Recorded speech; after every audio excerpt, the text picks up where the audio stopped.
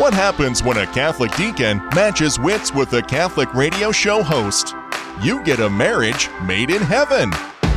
They may not always agree, but they're always faithful. It's the Aikens with their View from the Pew on Mater Dei Radio. And welcome to this episode of View from the Pew. I am your host, Brenda Aiken, and joining me as always this week is the man who thinks if you can save 15 cents on a canned good, well, you better buy a whole case of it, the good deacon, Scott Aiken. Come home from shopping yesterday and you're saying, we don't even have cupboard space for what you brought home. And you're right. We don't, but... We had a little bit of a disagreement, and I'm not sure when my role as the carer of the kitchen and the purchaser of the groceries got usurped. I would think most women would be like, that's fantastic. Go do the grocery shopping. I'm happy to let you do that. But you did all this grocery shopping, which is food that we needed, and yet somehow I felt like, wait a second, this is something not quite right here. Ever since Y2K, I've always kind of had the little bit of prepper in me. So I buy a little bit more and I stash a little bit away and just for the rainy day. So we have the cupboard.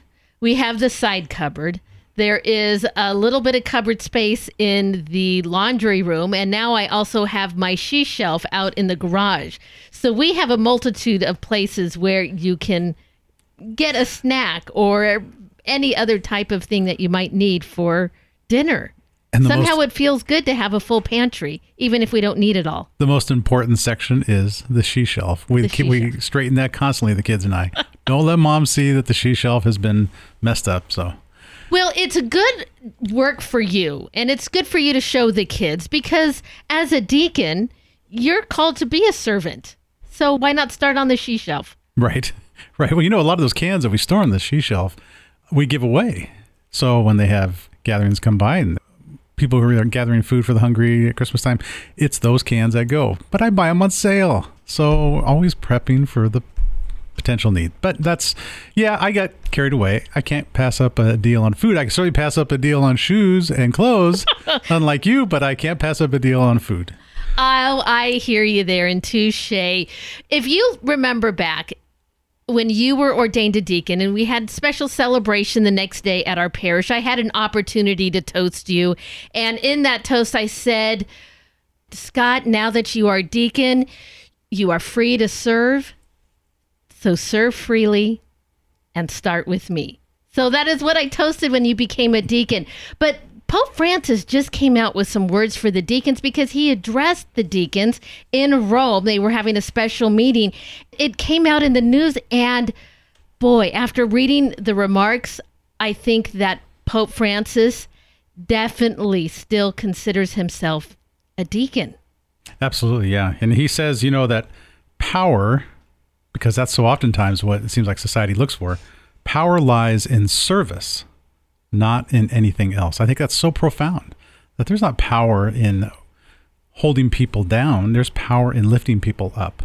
And that's what a deacon is responsible to do. And he says deacons remind the church, like St. Therese of Lisieux, who discovered to be true in her way of the little flower, that it is through the simple service, the simple heart, and the humble heart that we do the work of Christ. Oh, and serve in the small ways and the great ways you've done through your diaconate. I would say definitely while you as a deacon and watching you serve the people at St. Joe's and around the area, that you may feel like, well, this is all that I can do. I think for the people like all of us who are the receivers of your small deeds, boy, it does not feel like small things to us at all. They are great things. And I think it's just a great example of really how small things, while you might feel that they're small things, well, to the person receiving them, they make a huge impact. So, yeah, he really emphasized that and brought it forward with the three specific areas that he expects us to be humble. He expects us to be good spouses and good fathers and good grandparents. And finally, he says, I expect you to be sentinels, not only to know how to spot the poor and the distant, but to help the Christian community recognize Jesus in the poor and the distant.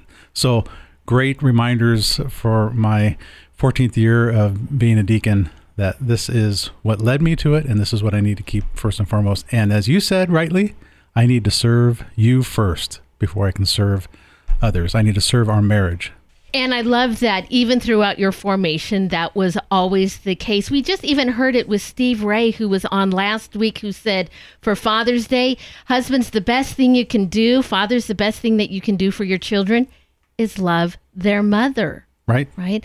Now, in the years that you have been a deacon, and even throughout formation, when they stress, your marriage first, marriage and family, and then your work, because as a deacon, you are not paid, and then your diaconate. It has been more of, rather than 1, 2, and 3, it has been more of a balancing act, because there were times where, just as in any marriage, your work responsibility kind of comes first when you would go on a trip. And there were times that, we put it all aside for the marriage. And yet there are still times where we step aside so that way you can be the deacon. It's definitely, in my viewpoint, more of a balancing act. I think it's a good way to live it.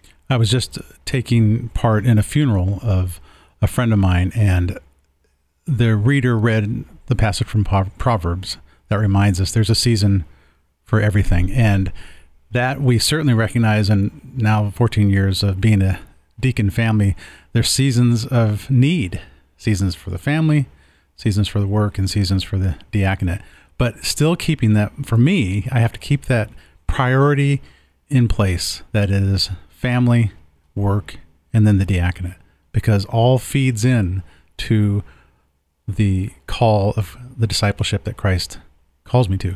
And that being fed is really all that we hear so much. We even hear it this weekend in the gospel, that feeding is so important, but you can't feed anybody if you haven't fed your family, who depends upon your work, who then can bring fruit to the people who are in need. So there's that balance, you're right, that we have to constantly keep in mind, but that focus of order is so important. It was wonderful to hear those words from Pope Francis, and we always have looked at your diaconate as a gift. Scott, you just said there is a season for all things. That is absolutely true. And with these wonderful summer days that we have coming up, I know many people might be planning a vacation. Well, coming up on today's show, I have an opportunity to talk with our friend Mary Harrell. She just got back from a vacation. She took all 5 of her children, and they had a great time. Scott, we know what it's like to go on vacation with all of the kids, and there are things to look out for and some things to prepare for to make sure you have a great time. So Mary will be joining us to let us know what she did to have the best vacation ever. And then in our second half, we're going to talk about how we have grown to understand the value of vacation with family and the value of vacation with one another. So we got a great show ahead for you on this week's View from the Pew. Stay with us.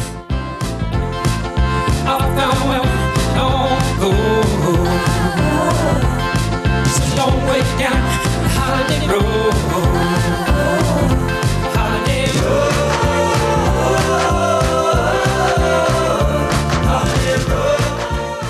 I went paddleboarding with my family recently.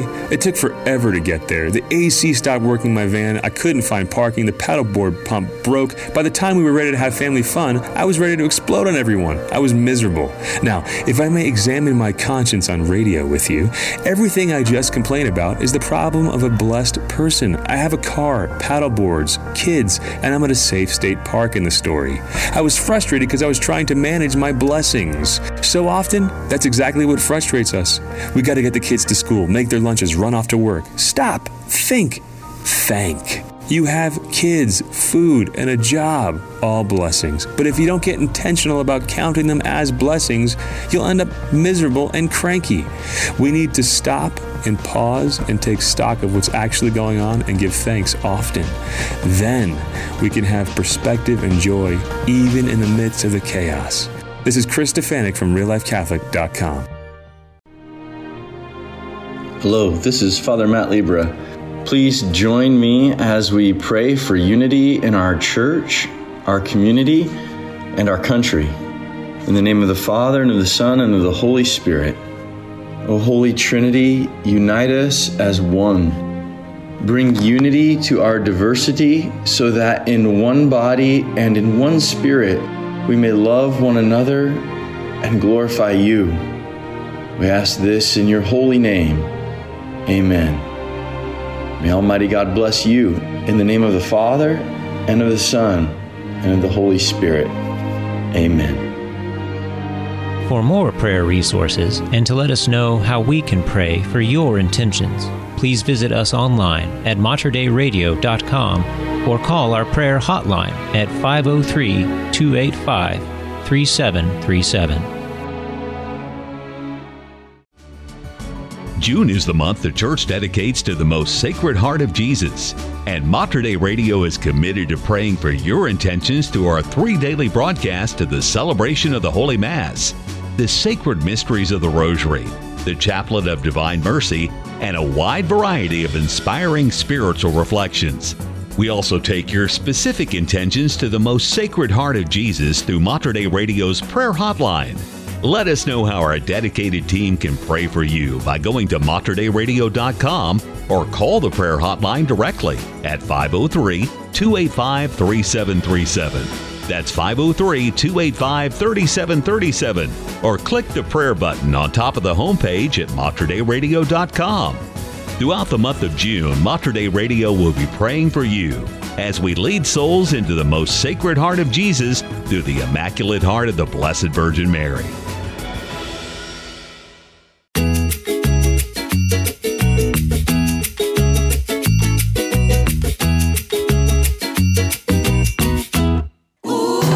It's Deacon Scott and Brenda Aiken with their View from the Pew on Mater Dei Radio. Well, it may have seemed like a great idea to take the whole family on a vacation, but after careful planning, maybe things didn't go quite as planned. Kids began to complain, heat and traffic maybe put a damper on the fun. Or did one of the little ones get sick in the back seat in the middle of nowhere? Well, today's guest knows what that's like, and hopefully our friend Mary Harrell can offer you some tips that will make this year's road trip a great family memory. Good morning, Mary. Thank you so much for joining us today. Hey, Brenda. Good to be with you. And, I always say, when you go off on a road trip with your family, it's not a vacation.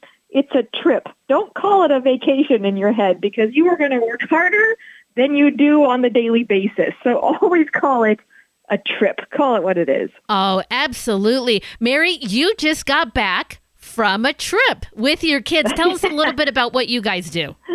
We pack up every year with our 5 kids and my sister's 5 kids. We head up to Lake Tahoe, and we spend about a week there with the grandparents. We play bocce ball. We go down to the beach. We eat way too many s'mores. It's a great week. The kids look forward to it every year, and I look forward to it too. But I've learned to gear myself up for the work that a family vacation, a family trip is, and not psych myself up thinking I'm going for a week of just lounging by the water. Because if you psych yourself up for the work, you can handle it. If you go into it thinking, oh, this is a break from all my regular stuff, you might be a little disillusioned, let's say, maybe in the middle of it, right? Oh, absolutely. And Mary, it is all about the planning and expectations. You're absolutely correct. Even going to a wonderful resort or a lakeside cabin, you still got to put the work in. But if you're ready for it, it's going to make it all the better. So there are some things, and you're an experienced mom, I'm an experienced mom. There is the list of things to bring and the list of things to leave at home. What are some of the things you make sure to bring, and what do you leave at home? Gosh, we always make sure, this seems strange, we always bring some toys because kids get to these cabins or they get to a new place and you think, oh, they'll have new things to look at. They won't need toys. Actually, they do need something, even on the downtime, just to occupy themselves while you have, one Coors Light by the campfire, just to give you a little bit of space.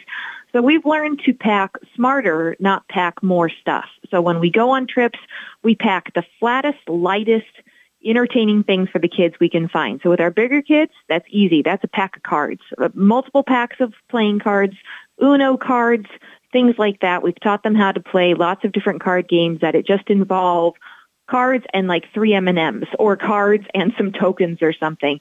And when you have 2, 3, 4, 5, 6 kids, they can entertain themselves for a long time playing games with cards. for the little kids, I always remember it's coloring book time. Pick up a couple coloring books at your dollar store or something else cheap. New ones that they'll say, "Oh, I haven't looked at this before." And a new thing of crayons or pencils. Those are light things. They don't take up a lot of room, and they will save your bacon in the end when you're trying to either cook dinner over the campfire or get your stuff all unpacked at the cabin. Those things are really clutch for us. Oh, Mary, for us in our minivan, there were a couple of things that were so important. One of the great toys that my parents had given us one year for Christmas is all 4 of the kids got their own Etch-a-Sketch. Now, the great thing about Etch-a-Sketch is that they don't make any noise when you're driving down the road. And because each one had their own, we didn't have to worry about sharing. They just went along with it. The other 2 things important in case of emergencies, always bring extra plastic bags. Ziplocs are excellent because if somebody gets sick, you want to make sure it's real secure. And then another great gift from my mom and dad was a little, like a little sitting porta potty that you could put a diaper in. So if you needed to make a quick pit stop on the side of the road, you weren't hanging them off the edge of a cliff or anything like that to get it done. Oh, our good friend Mary Harrell joining us today as we talk about the great American vacation. So, Mary, going on a vacation, or as you say, going on a trip, doesn't mean you leave everything else behind, including your religion. You make sure to pack your faith and practice that on your trips. Tell us a little bit about how you do that. We've discovered, at least for our yearly trip to the lake, that it's important for us that, of course, Mass is still a priority. And in our family, the way that has worked out is that we leave for our family vacation, our family trip, on Sunday afternoon. We go to Mass first on Sunday. Then we leave for our trip. It's not too far of a drive for us, thank goodness. It's less than 2 hours. And then we spend our whole week at the lake and we come back on Saturday. And at least for us with little kids at this stage of the game, it's easier for our kids to go to Mass where they have been before, where they know the expectations of how to behave. And then we start our trip after that. And now if you have bigger kids, Brenda, like you, that's not as much of a consideration. I know that they can handle a new church, but at least for that little kid set, we have found it works best for us if we have our Sunday obligation, we get that done, and then we go on vacation after that. It works easier for us for the little kids. Oh, well, the blessing of our Catholic faith is that it is universal. So even if you are on vacation and you find another parish that you are attending, well, you're going to know exactly how that runs. Mary Harrell joining us today. So you said you're only a couple of hours away from your destination. Have you ever tried to make one of those long trips or a couple of days with the family, or are you still at a point with you're not ready to do those quite yet? Well, pray for us, Brenda. We're taking that long trip that you're talking about. We're taking a long trip out to see friends of ours that live in Nebraska now. We're taking that trip in September over Labor Day. So good grief. I don't know. We'll see how this all shakes out then. When we go on that trip, our friends attend a great Latin Mass parish out in the city they're in. So our Sunday obligation is going to be taken care of there. Our kids will know what to expect from that parish.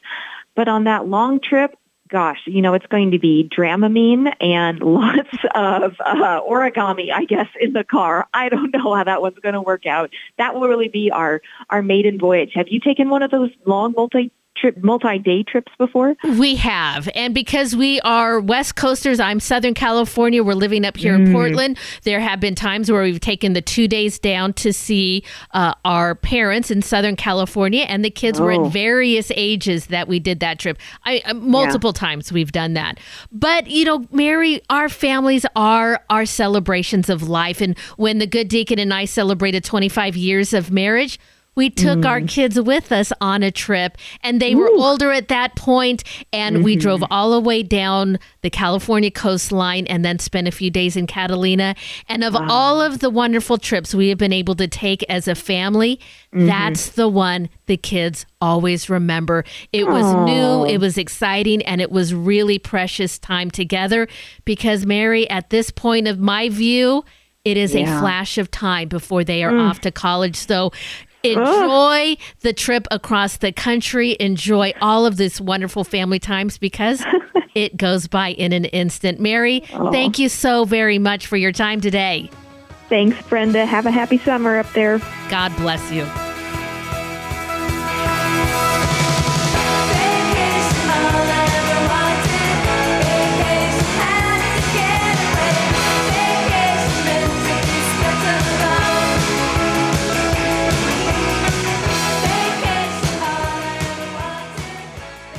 And now it's time for this week's View from the Pew.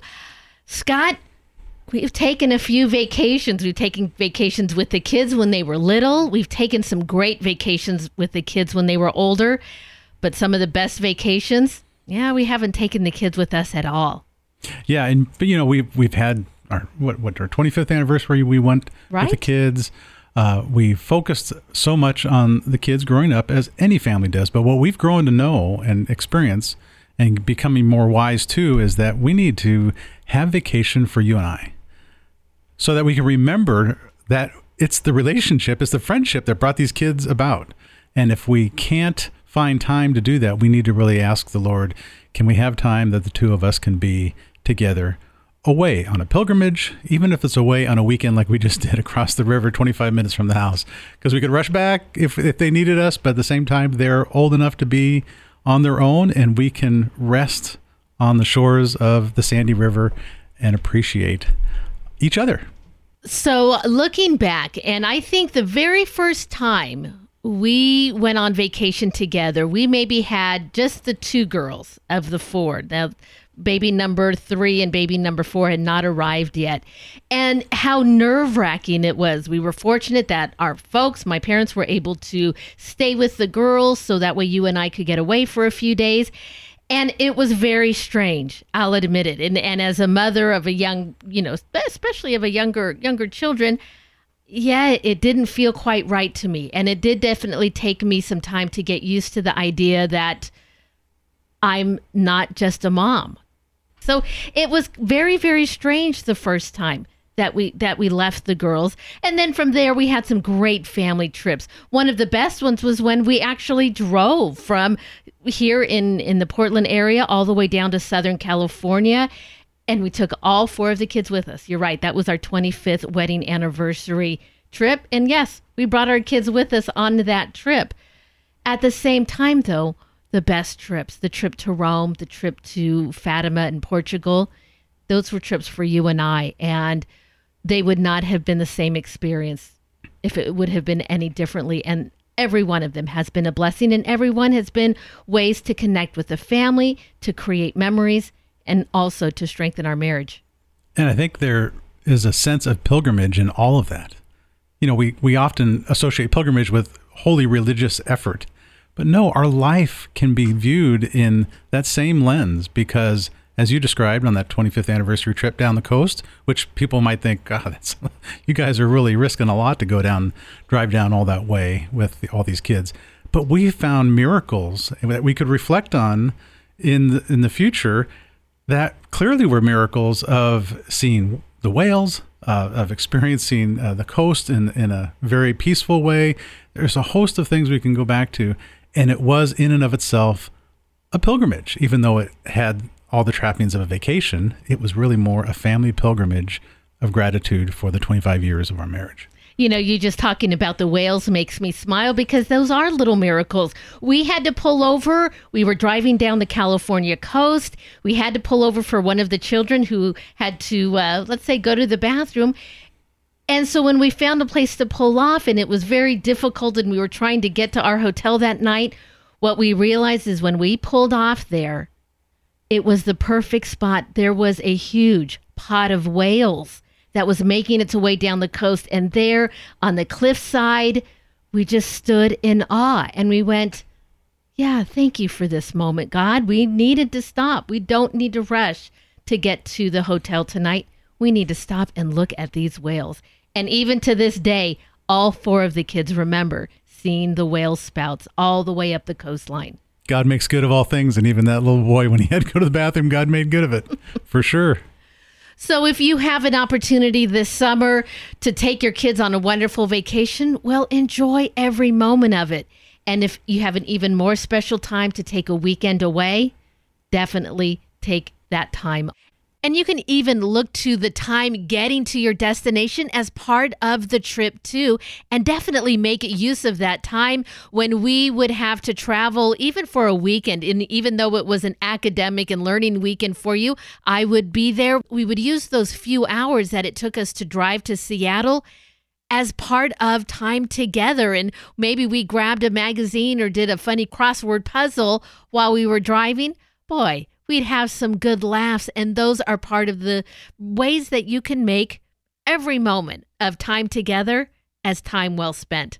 You know, because just having that time uninterrupted to talk about whatever, well, maybe you don't necessarily talk about on a regular basis, so valuable. And even if it is time that you spend initially talking about the kids, because they, of course, do take up a lot of your lives, it's okay to do that. But be sure to also just really spend time talking to each other. I know we've spent so much time just talking about our work, things that we hope to accomplish, and we have the opportunity to really help each other out in so many ways.